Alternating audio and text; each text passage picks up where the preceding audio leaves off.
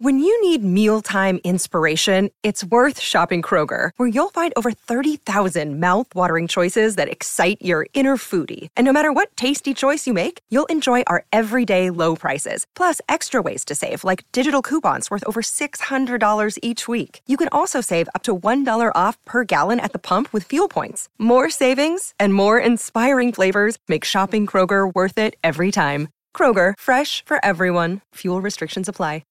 Lots of things are better together. Hockey, food, golf. How about a cold one on the patio during a nice spring day? But if you really want to take things to the next level, drink some Labatt Blue Lights with your friends and live life to the power of we. Always enjoy responsibly. Beer, Labatt USA, Buffalo, New York. You're listening to DraftKings Network. This is the GM Shuffle. I think we've come to the point where Wilson can't play. At some point, there's no saving this guy. He can't process. He's got no rhythm to his game. Does he have a great arm? Maybe if you give him a chance, but there's really no situation that he effectively can win you a game. You're listening to the GM Shuffle with Michael Lombardi, presented by DraftKings and VSiN. Here is Femi Abebefe. Welcome to another edition of the GM Shuffle with Michael Lombardi, presented by DraftKings and VSiN. I'm your host, Femi Abebefe. As always, make sure to subscribe, rate, and review wherever you get your podcasts. Our producer, Elliot Bowman, with us on the ones and twos, or maybe on the twos and ones, with his Colts now 2-1 this season after the shocking upset against the Baltimore Ravens. We see you, Elliot, back there behind the glass. But we got to start, Michael. I mean, what a day it was in the National Football League. But we have to start with what we last saw, Sunday Night Football. Everyone is going crazy about the field goal decision Josh McDaniels made with 2:25 left to go in the fourth quarter. Raiders down 8 against the Pittsburgh Steelers. They kick the field goal. They get the ball back, but with about 20 seconds left to go, Jimmy Garoppolo throwing the interception. But tough spot there for the Raiders as they fall to the Steelers 23-18 on Sunday Night Football. You know, I had an issue with the 4th and 5 call at the Pittsburgh 22 going for it there. There was 13-18 to go in the game. If he kicks that field goal there, it's a 23-10 game. He went for it. I thought, to me, that should be the conversation today.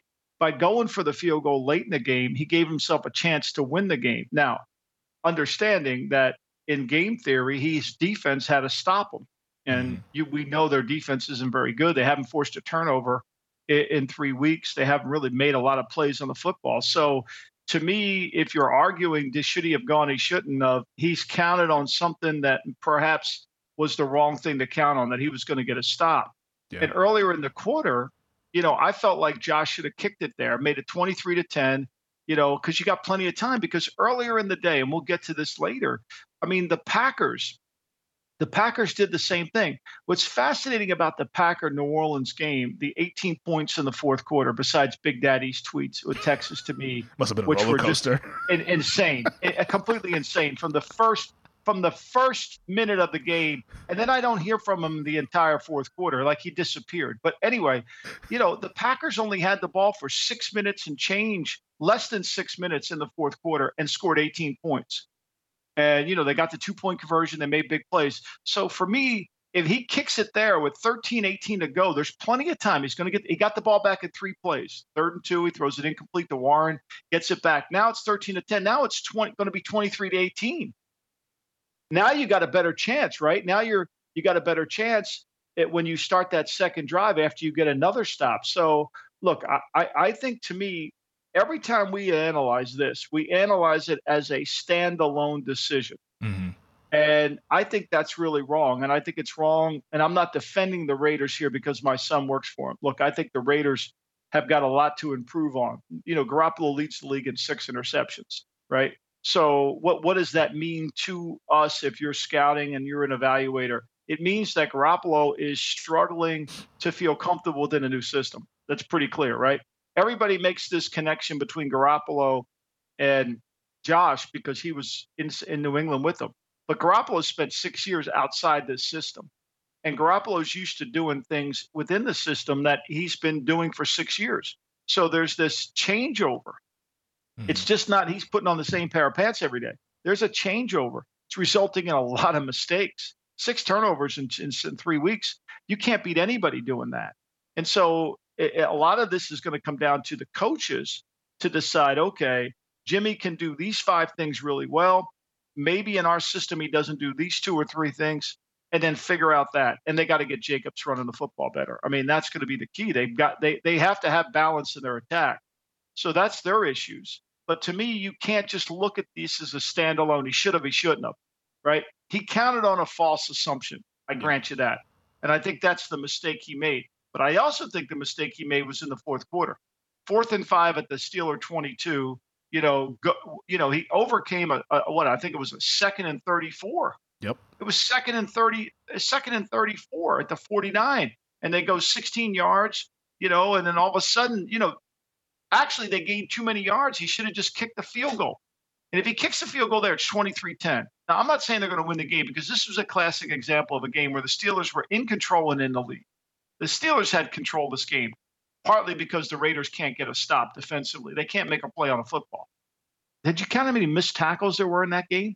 Yeah. I mean, the first play of the game, the Steelers run the ball. Looks like it's going to be a 1-yard loss. It ends up being a 5-yard gain. It's a lot of woulda, coulda, shoulda. I mean, the Marcus Peters pick 6 that he could have walked into the end zone and he just drops the ball right there. That was another woulda, coulda, shoulda for the Las Vegas Raiders. And I think we all pretty much agree, like, that field goal at the end with the 2:25. It's like, yeah, they probably should have gone for it there, because I was actually okay with them kicking the initial field goal, the one that ended up they took off the board when the Steelers got called for the penalty with the unsportsmanlike when he pushed off on him, because there was still enough time with 3:11 left to go. It's like, okay, you have all 3 of your timeouts. Obviously you would have loved a touchdown, of course, but at least get something on the board, try to get a stop, because if you do get a stop in that spot, maybe there's a minute left or something like that to go ahead and try to take the lead. But with 2:25 left, it's like, I think you were kind of boxed in, and like you said, he kind of made the false assumption that he could get the 3 and out to go ahead and get the ball back to ultimately take the lead, which was difficult for them there. But it was just one of those tough games for the Raiders where you're probably looking at yourself, you weren't in control, but a lot of opportunity to be in control in that game. Well, I mean, you turn the ball over like they did. But here's what I think people also misunderstand a little bit too. Again, I'm not defending it. To me, had they gone for it, got the 2-point play, and then now the score's 23-23. Mm-hmm. The Steelers' mentality is going to be completely different in the next drive, right? It's aggressive. So it's going to be more aggressive. So when they come out to try to protect the ball, you got a 3rd and 2. I mean, they run the ball on first down, and Harris runs inside, and, he gets 5 yards on first down. If you make that a 3rd and 12, or a 3rd and 10, but they can't do that. They're not good enough on defense. They don't have enough team speed on defense. I mean, look, they can't. No team can turn the ball over in 6 times. I mean, it's the whole game theory of, you can't risk this. You don't have enough margin of error to risk these things that you're doing. And a lot of it is because the guy's playing in a new system. I mean, he does some incredibly good things, but he also doesn't, the interception he throws in the 3rd quarter over by the Steeler bench is, I mean, that lob, that was like, he just threw it up there. Like, had no reason to do that. Like, and I think, one thing about Jimmy, you can coach Jimmy hard. Like Jimmy, Jimmy's accountable.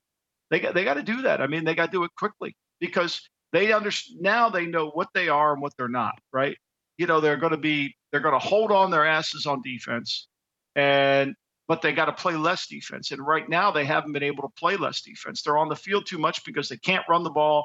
The Raiders can't control the ball. The Raiders have too many negative plays, and they turn the ball over. Yeah, 19 rushing attempts, 69 yards for the Raiders, averaging 3.6 yards per carry, with the running back last year who led the league in rushing. This was a really good running team a season ago, and they just can't get it going. And maybe that part of that's a little bit of the competition. You have to give the Steelers some credit there with their front, but this has been a 3-week thing now for the Raiders not being able to run the football. And it's concerning for the Silver and Black, who now are 1-2 going to Los Angeles next week to take on the Chargers. Speaking of those Chargers, talking about late game decisions, boy, we talked about this game all week long, saying that there's going to be some sort of craziness in this game. You had the horseshoe on one end and you had the guru on the other end, and it's just like it's the witching hour bowl, and it was. Chargers beat the Vikings 28-24. I wanted nothing to do with the game, and I'm glad I had nothing to do with the game. I mean, exactly. Russo took it on the Friday show. God bless him. He came out on top. Maybe the gummy that he took on Saturday helped him, but I mean, like, this is exactly what the thought I was. But look, here's where I really have an issue. And I want all these analytical people to come after me on this. Okay. All right, because somebody posted up a tweet saying that if Staley went for it, 88%, he wins the game if he gets it. If he doesn't go for it, it's 82%. He made the right call. Okay, he made the right call. Your analytics, you come up, so that's 6%. You got it. Okay, I'll give you that. All right, so let me give you feedback. This is where analytics is incomplete. Remember the scene in The Beautiful Mind where John Nash, Russell Crowe's sitting there, and he sees the girl, and he says, Adam Smith needs revision. His game theory is incomplete, right? Well, this analytical theory is incomplete. When that guy posted those numbers, they're incomplete. Because what he didn't post to it was the actual game, okay? What's going on in the game, all right? So let me give you a backdrop. I'm Brendan Staley, and I decide that I'm going to go for this, okay? Now, my man Justin Herbert threw 7 incomplete passes the entire day. 7. Keenan Allen threw 1. The Minnesota Vikings defensive backs touched the ball 3 times in the game, twice by Sean Murphy-Bunting and once by another defensive back. They touched it 3 times out of 47 passes. We only threw the ball 7 incomplete times, okay? We ran the ball 14 times for 30 yards, all right? So we can't run the ball. We haven't been able to run the ball all day. So if you said to me, Staley decided to go for it, but he put the ball in Herbert's hands because analytically the numbers say, I'm going to get the first down. Just what I just cited to you. They're not going to touch the ball. I'm not going to get sacked. Even if they bring pressure, I've got an answer for it. But yet he runs a fullback belly to Josh Kelly for no gain. And now the analytical community says this guy's brilliant because he did the right thing. He looks at numbers, but he doesn't look at the game. It's incomplete. You have to watch the game. This is where analytics and just this is what you should do. Okay. Are you watching the game? Are you understanding the game? Do you get the game? See, you want to be critical of McDaniels because he wasn't watching the game because he was assuming his defense would get the ball back. Wrong assumption. Yep. Okay. Wrong assumption. That's part of the game theory. That's why analytics is incomplete when they just post numbers up there. That's why it's in because you're not counting into the game. And so if he throws a pass there, Femi, he's probably the clock's going to stop anyway. So It's not like, oh, he's going to burn the time. The best thing he did to give Minnesota the chance, like if you would put up there, if he runs the ball, the number goes from 82%, it goes down to 43% based on the game. If he throws the ball, the number goes from 82% up to 95%. That's game theory. Yeah. And it's the simple question because everybody asks like, oh, like if you're the Vikings, what do you want them to do? Would you rather they go for it or punt it? It's more so if you're the Vikings, what do you want them to do? Would you rather they pass the ball or run the ball? The Vikings would have raised their hand and say, please run the football and give us a chance to stop you. Please run the ball in that spot. And they did stop them. That's why they're stupid. And then there's Chargers stupid.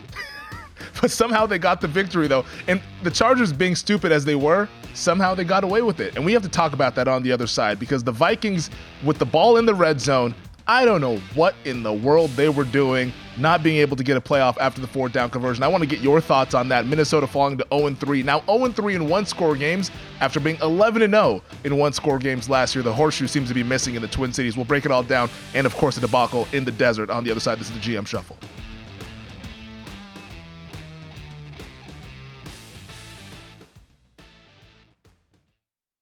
The NBA playoffs are heating up, and so is the action at DraftKings Sportsbook, an official sports betting partner of the NBA. With same-game parlays, live betting, odds boosts, and so much more, don't miss out as the NBA postseason winds down. I mean, these second-round playoffs have been unreal, and we have the conference finals now on the horizon. Make sure you get all those futures bets in before the value disappears. And if you're new to DraftKings, you got to check this out. New customers bet $5 to get $150 in bonus bets instantly. Download the DraftKings Sportsbook app now and use code SHUFFLE. That's code SHUFFLE for new customers to get $150 in bonus bets when you bet just $5 only on DraftKings. The crown is yours. Gambling problem? Call 1-800-GAMBLER, or in West Virginia, visit www.1800gambler.net. In New York, call 877-8-HOPE-NY or text HOPE-NY 467-369. In Connecticut, help is available. For problem gambling, call 888-789-7777 or visit ccpg.org. Please play responsibly on behalf of Boot Hill Casino and Resort in Kansas. 21 plus, age varies by jurisdiction, void in Ontario. Bonus bets expire 168 hours after issuance. See dkng.com/bball for eligibility and deposit restrictions, terms, and responsible gaming resources.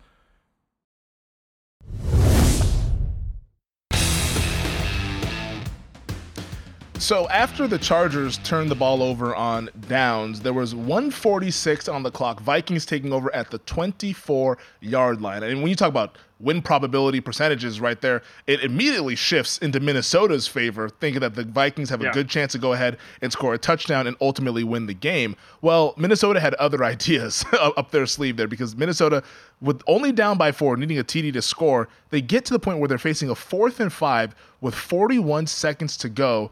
And after converting that 4th and 5, they don't snap the ball until about 18 seconds left on the clock. What the hell went wrong with the Vikings and their late game execution? Listening to what Kevin O'Connell said after the game, he said they had a trouble with communication. They couldn't hear it, right?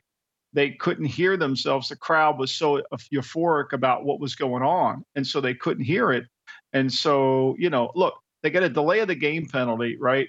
They get the drive in there. They got a 1st and 10, and Cousins throws incomplete to Osborne. Then the second down play, they run it. They lose a yard, right? They have no timeouts, but they ran the ball there.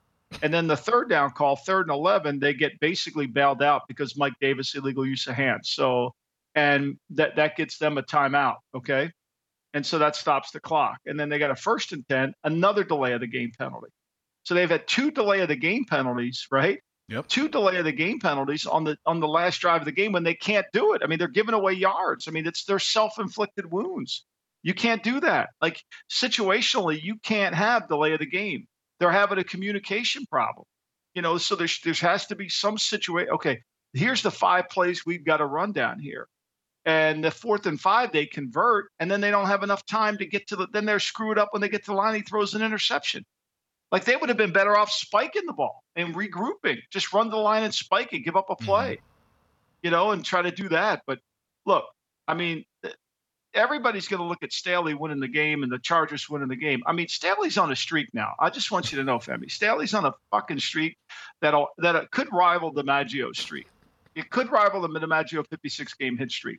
He's on a streak of Al Davis wouldn't let him on the team plane coming home. It started in Denver. That streak started in Denver when he played Mike Williams in that meaningless game.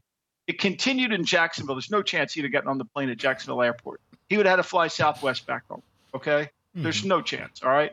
Then opening game, against Miami, letting J.C. Jackson cover Hill, or letting any other corner cover Tyreek Hill man-to-man, like thinking that was no chance. His office door would have been locked the next day. That's 3 in a row. 4 at the Tennessee game, the 2-minute drill. That's 5. This game's 4. That's 4. Then this game he's on a 5-game. I can't get back on the plane. Like, I don't know what more the guy has to do. I don't know. Like, don't tell me like here's what drives me crazy. They tell me he's using game theory. They tell me he's using all these things, right? The defense still after last year still can't stop the run. I mean, they gave up 5.4 yards per carry yesterday. 5.4. I mean, Minnesota's sitting there kicking themselves in the head. They probably didn't run the ball enough. I mean, Jefferson has 7 catches for 150 yards, and he's the guy you want to stop going into the game.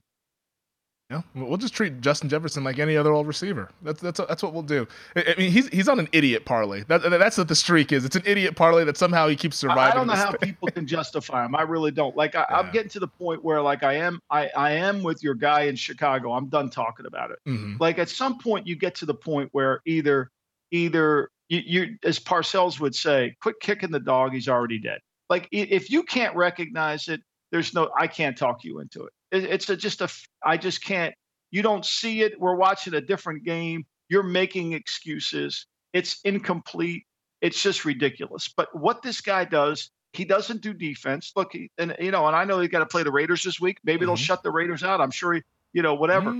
But the reality of it is you got to gate. You're evaluating that's going on here, and the mistakes that are made in game with the talent that they have is pretty impressive. And the big injury news from that game, and before we go to the game between the Cowboys and the Cardinals, is that Mike Williams, they fear that this could be a season-ending knee injury. So we're talking about their best pass catcher, their biggest playmaker on the outside, potentially out for a long period of time, if not the entire season. So kind of keep that in mind about this Chargers team going forward here. They get the victory, but obviously a big loss with Mike Williams down to I think they lost Derwin James, too. I think Derwin James got hurt in this game, too. Yeah, he got a hamstring injury for Derwin James. So we'll have to keep an eye on that one. How about Minnesota? We talked about their fortunes had to change. Mm-hmm. They've turned the ball 6 times in the red zone. They've had 7 fumbles already this year. The Raiders, 6 interceptions. Minnesota's fumbled the ball 7 times. They've turned it over 6 times in the red zone already this year. They've turned it over 4 times inside the 10. Right? Yeah. I mean, think about that. I mean, in this game, they were the beneficiaries in this game. They got 7 first downs in this game by penalty. 7. Couldn't pull it out. 7. Regression is a wicked witch, and regression has come to kill the Minnesota Vikings in 2023. How about my team yesterday, which was just an absolute disaster? They lose to the Cardinals 28-16 as an 11-point favorite. I believe this is the biggest upset of the season thus far here. The Cardinals offense, 400 total yards against this vaunted Cowboys defense, 7.5 yards per play for Arizona, 17-21 for Josh Dobbs, 189 yards, a touchdown. Arizona able to run the football. James Conner with 98 yards on 14 carries, also had a touchdown, as well as Dallas falls to 2-1, losing to the Cardinals. Well, I mean, look, the Cowboys have allowed points on the first 5 drives, 23 points at the start of the game. Mm-hmm. I mean, you can't do that. They actually had a play from behind. But this game really comes down to 2 areas, right? It comes down to their inability to execute in the red zone, the Cowboys, and the 13 penalties for 107 yards. I mean, that's what it comes down to. Now, the Cowboys, in fairness, were missing 3 offensive linemen. Your boy Smith, he was supposed to go. I see him on the sideline. Yeah, that happens all the time. Like, he's always hurt. He's always hurt. That it's just a problem, and it's not going to. It's unfortunate because they need him, but they know that. I mean, you have to know when you sign up for him, he's going to be hurt. Like, it's no doubt. But, look, when you give up 7.4 yards to a bad football team and your opposing quarterback only throws 4 incomplete passes, hey, look, one thing you knew going into the game, that Arizona was going to play hard. Yeah. They're going to play hard. And they did. And they didn't turn the ball over. And that's what win the game. Meanwhile, you beat yourself. Arizona doesn't turn the ball, no fumbles. They're able to execute on 3rd down. They were 60% on 3rd down. They averaged 7.5 a play, and really the game comes down to the penalties, and the Cowboys are 1 for 5 in the red zone. Yep. 5. I mean, the Cowboys only had 8 possessions in the game. Think about this, Femi.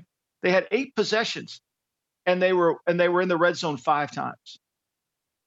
5 red zone trips and only get 6 points from those red zone trips. Like, that's just atrocious. And the penalties, I mean, this goes back to the 2021 Cowboys when we all know the amount of penalties in the wild card game against the 49ers. That one was egregious, bless you.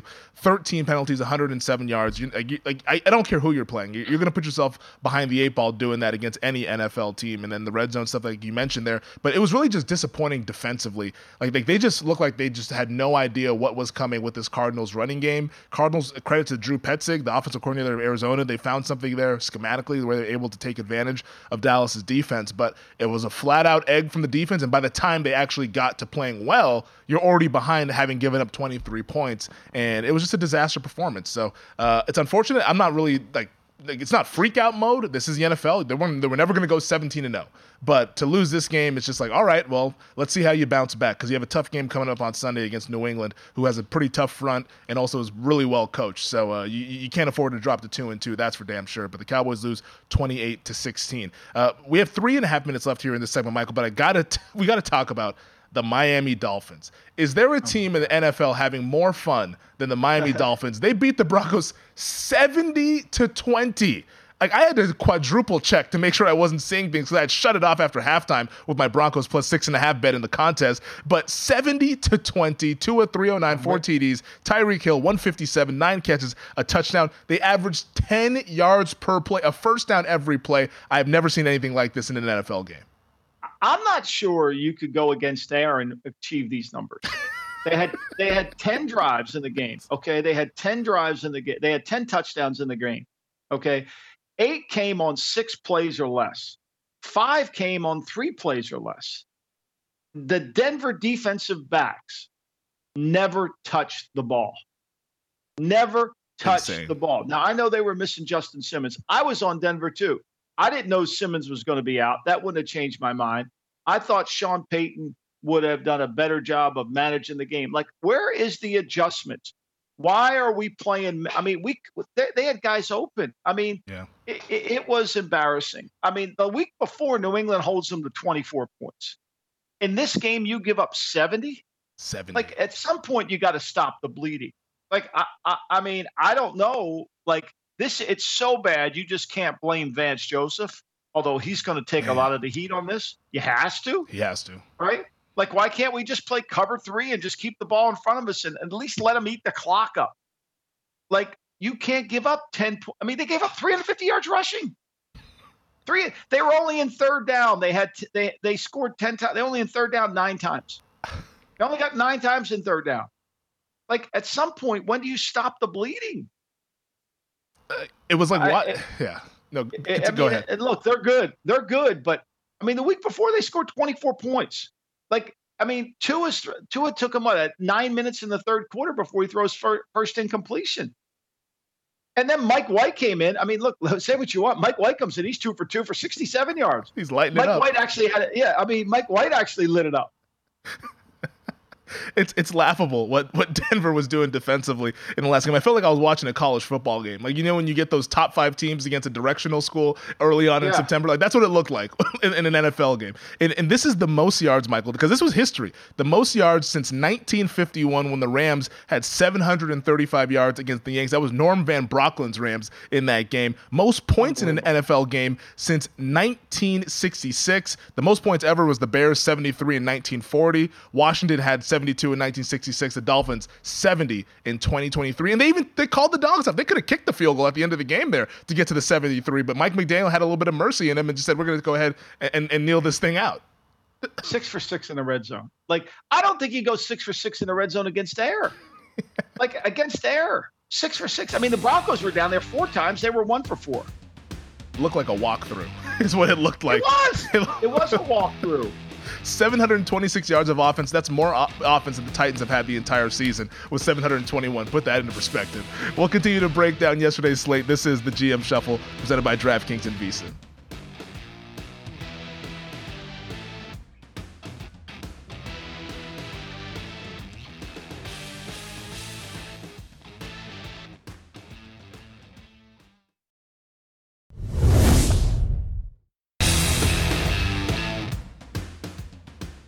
Well, let's go to the Meadowlands here, where it was a wet and rainy game out there. The wind was kicking up. The temperatures were not very great, but the Patriots get the victory. First one of the season, 15-10 over the New York Jets, now extending their win streak over the JETS Jets to 15. New England gets a much-needed win, and the Jets fall to 1-2, and boy, behind center, it does not look good for JETS, man. But what were your thoughts watching that game yesterday afternoon? I know you had a close eye on this one. Well, I mean, look, the Jets quarterbacking situation is atrocious. Yeah. And as much as I said and wrote about it, that they have to go with Wilson, they got to make Wilson better. I think we've come to the point where Wilson can't play. Like, we've come to that point I've come to that point with Justin Fields. You've come to that point with Zach Wilson. At some point, there's no saving this guy. He can't process. He's got no rhythm to his game. Does he have a great arm? Maybe if you give him a chance. But there's really no situation that he effectively can win you a game. And to me, what's happening, and you saw it on the sidelines yesterday, is Salah can defend him, but at some point the team doesn't buy it. The team's just not going to buy it. Mm-hmm. And the way that New England played them yesterday is the recipe for the rest of the season. And what we thought was the strength of the Jets which is their defense, is far from being their strength. I mean, the last 2 weeks they've given up 134 and 157 yards rushing. I mean, you go into that game, it's raining, it's windy, it's kind of like, okay, we know New England's coming here to run the football, and you give up 157 yards rushing. Okay? And you know that, and they're lucky the score was 15-10. I mean, it should have been worse. New England had some blurbs of their own. I mean, they kind of made some mistakes in the game to kind of make it a lot closer than it should be. Don't convert a third. They got Ramondo Stevenson's wide open in the first quarter, hits him in the numbers. He's probably going to run down the sideline for a touchdown. So the Jets defense is completely overrated. Let's put that out there. Like the Patriots finally got their offensive line together and they blocked. The Jets defense is 21st in the league in third down conversions allowed. And like last year, they haven't forced a turnover, Femi, because people play them conservatively because they know there's no way their offense could muster 15, 18 points. There's just no way. Unless you turn it over and give them the ball in field goal range, they're not going to be able to score any points. So, I know Joe Douglas got an A in every single draft he's ever participated in, going back to the 46th draft, the very first draft. He got an A in that draft, too. He got an A in every draft. He's 21-48 as the general manager. God bless him. 21-48 as a GM. I mean, I got 1 year really in the league. A lot of guys don't get this opportunity. 21-48.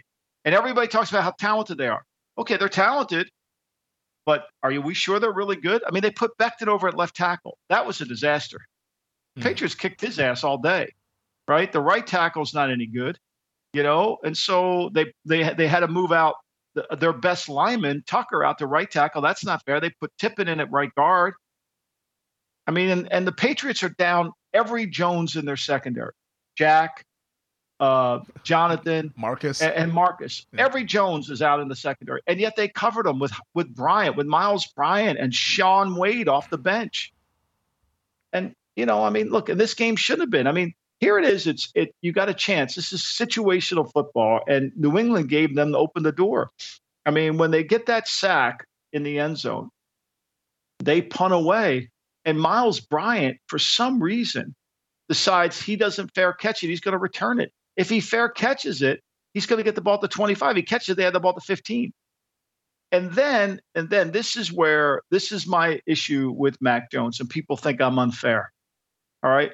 So 3rd and 3, got to get the first down. 3rd and 3, got to get the first down. Right.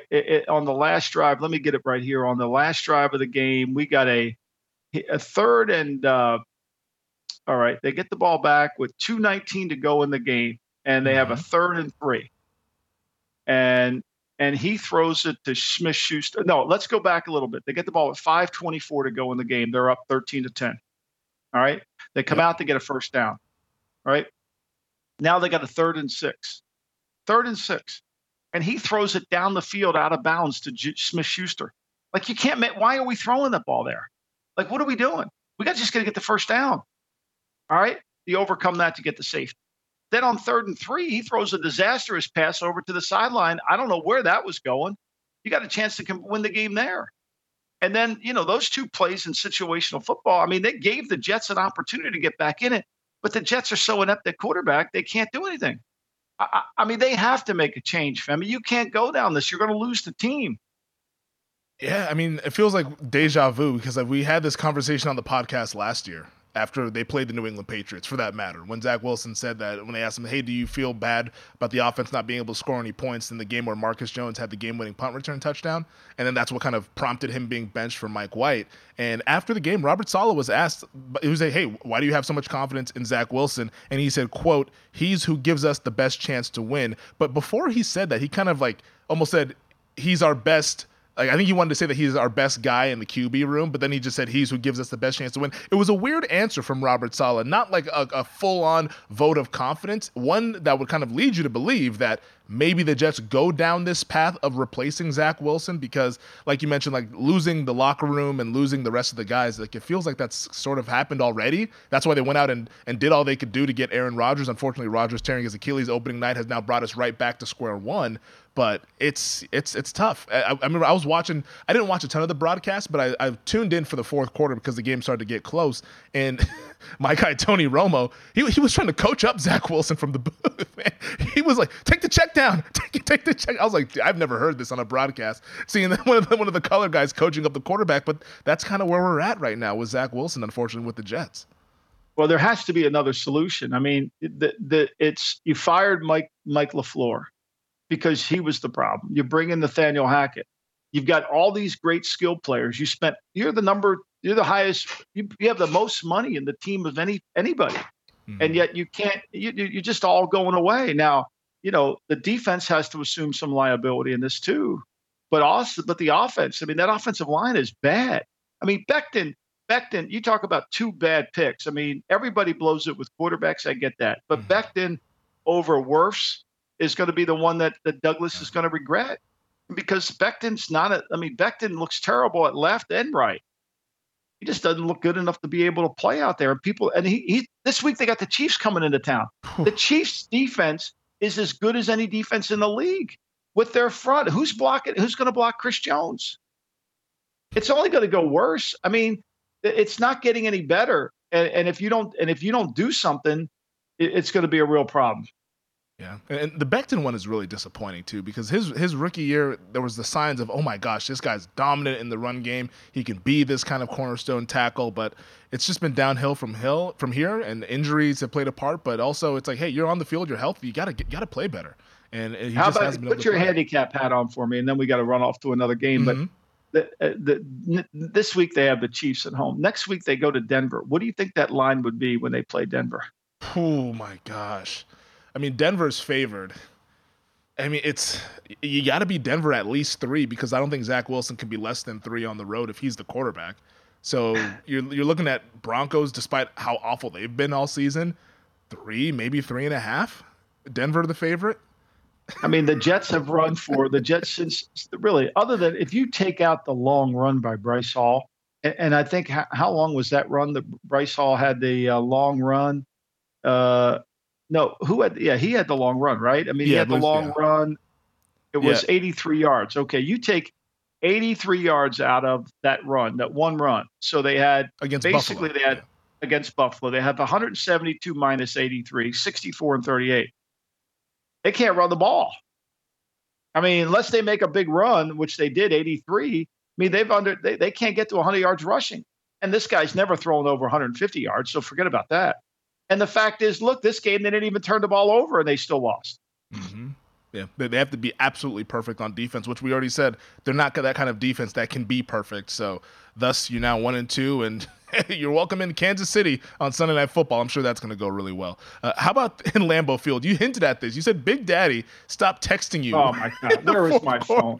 Where's my phone? Yeah, you got to get your phone. Good. Because when Rashid Shaheed had the punt return touchdown, I was just like, all I could think about was Big Daddy. I'm like, I'm sure Big Daddy's just absolutely losing his mind. Packers down 17-0. I'm sure it's here we go again. LaFleur's trying to be a cheerleader and all that stuff. And then the fourth quarter happens. And then Green Bay goes on to score 18 unanswered. Now, obviously, a big thing in the game was Derek Carr having the shoulder injury. We'll get into all that. But I just want you to let us know on the Big Daddy text messages. 112. So this is 12 minutes into the game. Yeah, when they went for it on fourth down, stupid play by LaFuck, 4th and 2. Really nice call. LaFuck and Barry, what a coaching staff. Now, this is in the first quarter, right? I said, it's only the first quarter, Big Daddy. I know. We're real good at adjusting. Good luck. This is embarrassing. And here's this. We've drafted defensive backs high in the draft for 10 plus years. And now we have a 7th round pick, Valentine, covering all of. Oh, okay, that's really going to work out. I've been preaching to you for years about Green Bay's piss poor high draft picks. Must have been DBs, all DBs. Stokes is a bust. Alexander's always hurt. Now, then he goes into the obvious, losing to the Saints at home, no points in the first half, trick plays for 2 yards, a complete joke. Then he sends me something from a beat writer, this guy, Zach Cruz, who's praising LaFleur for his play calling. And this is during the game. Beat writer in Green Bay. This guy's delusional. Love doesn't look off anybody. At 4:07, I send him a text saying, "You've gone quiet." We gotta love Big Daddy. His team might win the division. He's ready to fire everyone. Look in the fourth quarter. I mean, this is why I think you got to take points. What they did in the fourth quarter was remarkable. Now, I understand Carr got hurt. Yes. And I know that New Orleans missed that field goal down the stretch, but the Packers had 14 first downs in the fourth. They had 7 for the first 3 parts of the game. They only had the ball for 6:53 in the fourth. And so basically, and the Saints had every chance to make plays. They got their hands on 15 passes. It's one of the untold stats people don't look at. How many passes are defended? That because they lead to interceptions. They got their hands on 15 balls yesterday, only had 1 pick. Yeah, it was a hell of a fourth quarter for Green Bay. And also, kudos to Green Bay for doing the shrewd move of going for 2 when they were down 8 after scoring the touchdown to then make it a 6-point game. Because if they got the ball back, then they could go ahead and get a touchdown to win the game, which ultimately is what happened, going up 18-17. But Big Daddy, never change. Absolutely never change. We'll get him Thursday Night Football, Lions-Packers this week. I'm sure that'll be a lot of fun with the country watching. We'll get to the rest of the games on the other side.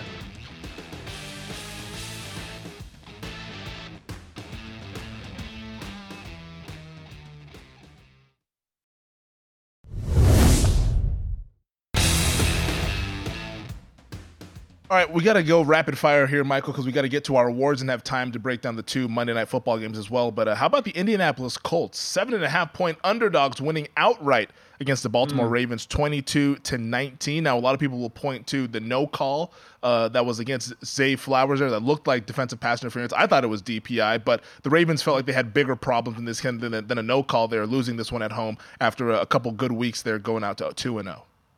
Yeah, look, every game we could show it. It goes different ways. You don't know how they're going to call it.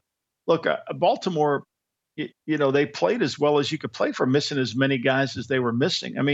The Colts kicker made 4 kicks over 53 yards in a bad weather day. That's pretty amazing, right? And the Colts played a clean game. They didn't play a great game, but they played a clean game. And, they the one that they really missed was Minshew stepped out of bounds for a safety, and they didn't call that. Did you see that? Pulled a Danny O. Yeah. He pulled a Danny O. He misses that. They're just the Colts were average 3.9 a play. They had 22 third downs. It was kind of like death by 1,000 paper cuts in this game. Give them credit. They played well. The Ravens ran out of linemen. They didn't have enough guys, and they battle like they always do. And they found a way. Look, Tucker, misses that kick by a half a yard, probably. This was a hard game for Baltimore. I was so surprised this line didn't move further down because of so many injuries that Baltimore had. Yeah, they overcame the injuries last week. They couldn't do it again this week here. I just want real quick last thing on this game. When Tucker missed that field goal, I was stunned. Like whenever the guy misses, it's almost like it's a blue moon because you just feel like he's always going to make every single kick.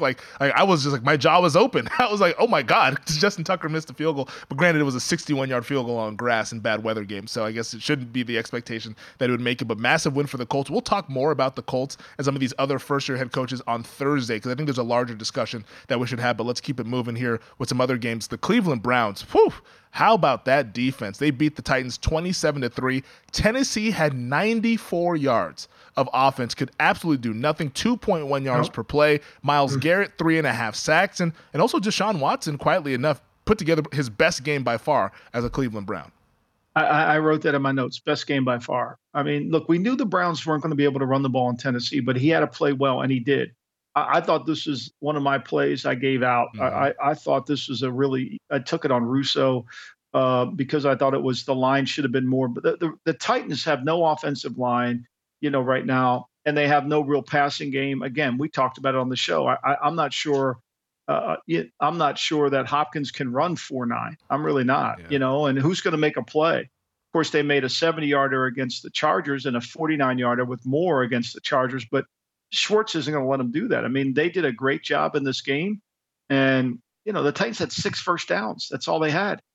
The Browns had 23. They averaged 7.3 yards per play to 2.3. There's a mismatch. The Titans are in for a long year because they have no offense. They can't, there's no explosiveness. And when you stop the running game like they did, 15 carries for 26 yards, Titans, it's checkmate. Tannehill's not good enough to make plays.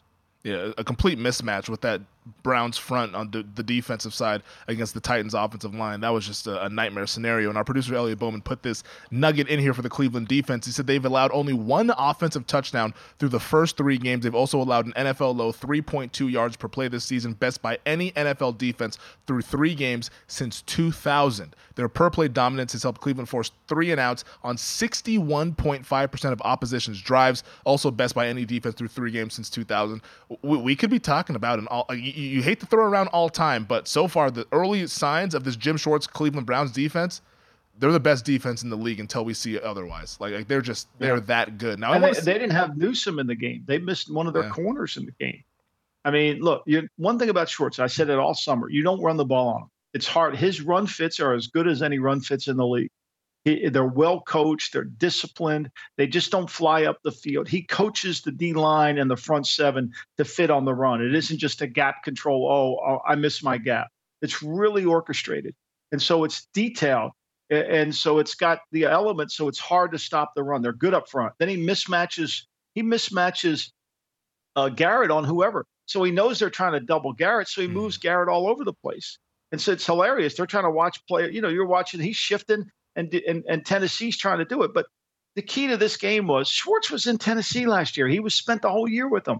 He knows their system better than anybody. And so that gave them a huge advantage. And not only from a talent standpoint, from a scheme standpoint. Look, if Watson plays to this level, and I don't know if he can continue, I think that they're going to be formidable. There's no question. They got Baltimore coming in. Mm-hmm. Now, they should beat Baltimore. Baltimore's secondary, it depends on Baltimore's injury list. But Baltimore's offense will have a hard time moving the football if they don't get their linemen back. Yeah, especially if Linderbaum and Stanley are not playing in that game.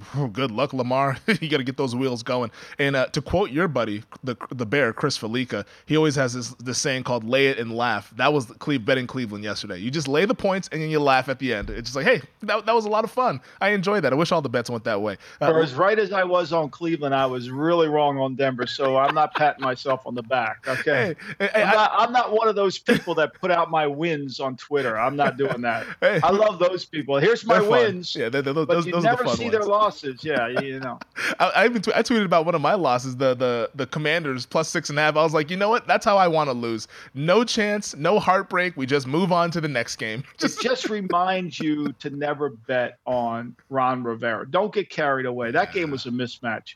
And poor Sam Howell got sacked 9 times in that game. Killed. Never had a chance.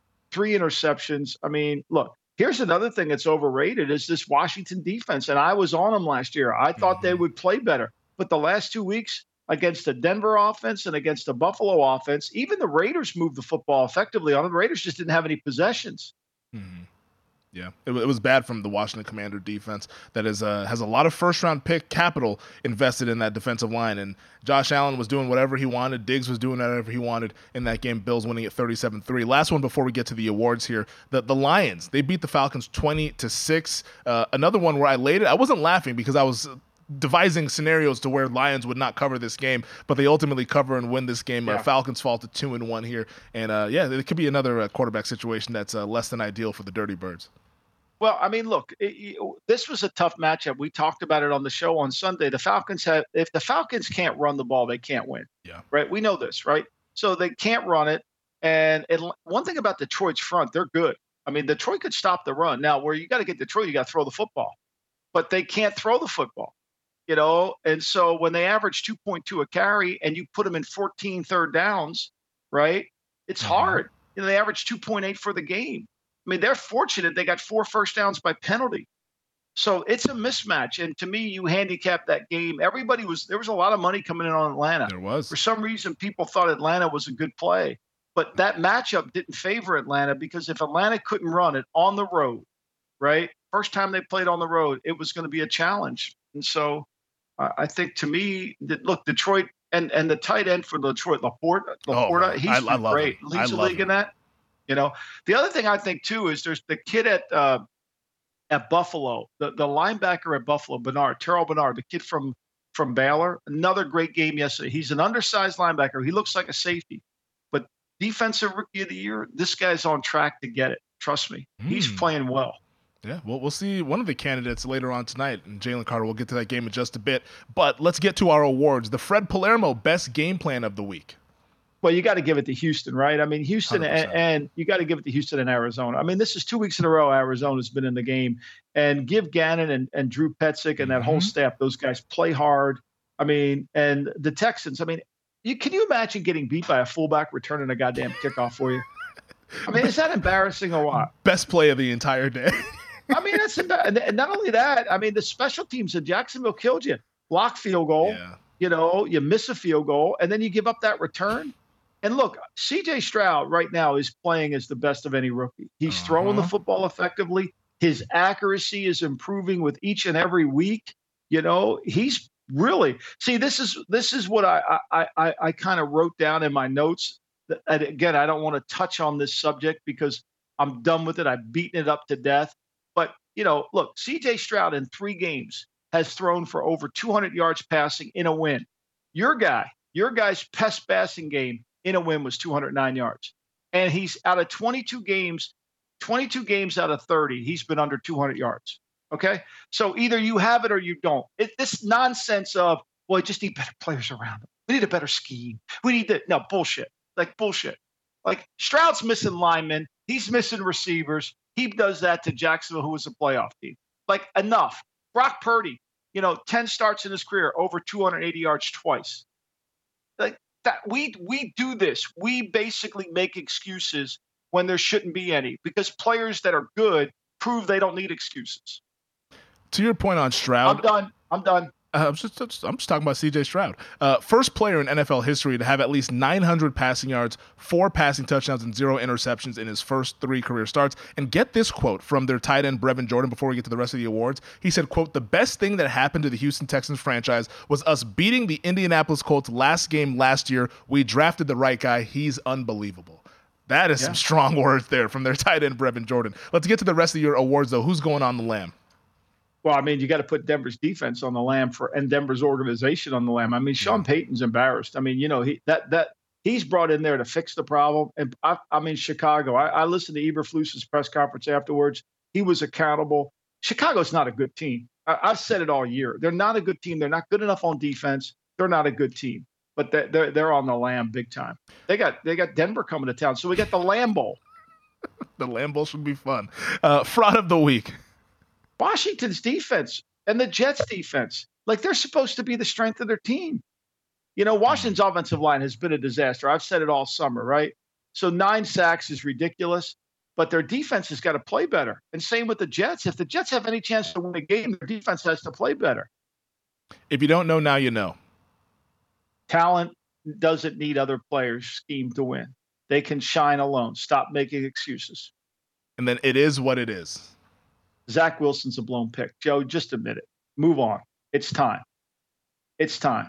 I know you'll get an A for that draft. It doesn't matter. You already got it, Joe.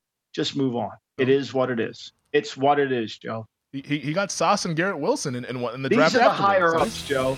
These are the higher-ups. Who do you like tonight? We get the Eagles at the Bucs and then the Rams at the Bengals. I think the Eagles will play well tonight. I like the Eagles. Everybody's taking the Bucs and the point, that line move. I love the Eagles and the Rams. I like the 2 road teams today. All right. I went with the 2 dogs. I do have Bucs plus 6.5 from last Monday. Then I have Rams plus 6.5 from last Monday as well. I love you double dipping. There it is. We'll see how it goes. 2-game Femi, double dip Femi, Twitter Femi. You got it all. It's going to be a lot tonight. That does it for us. We'll see you guys on Thursday.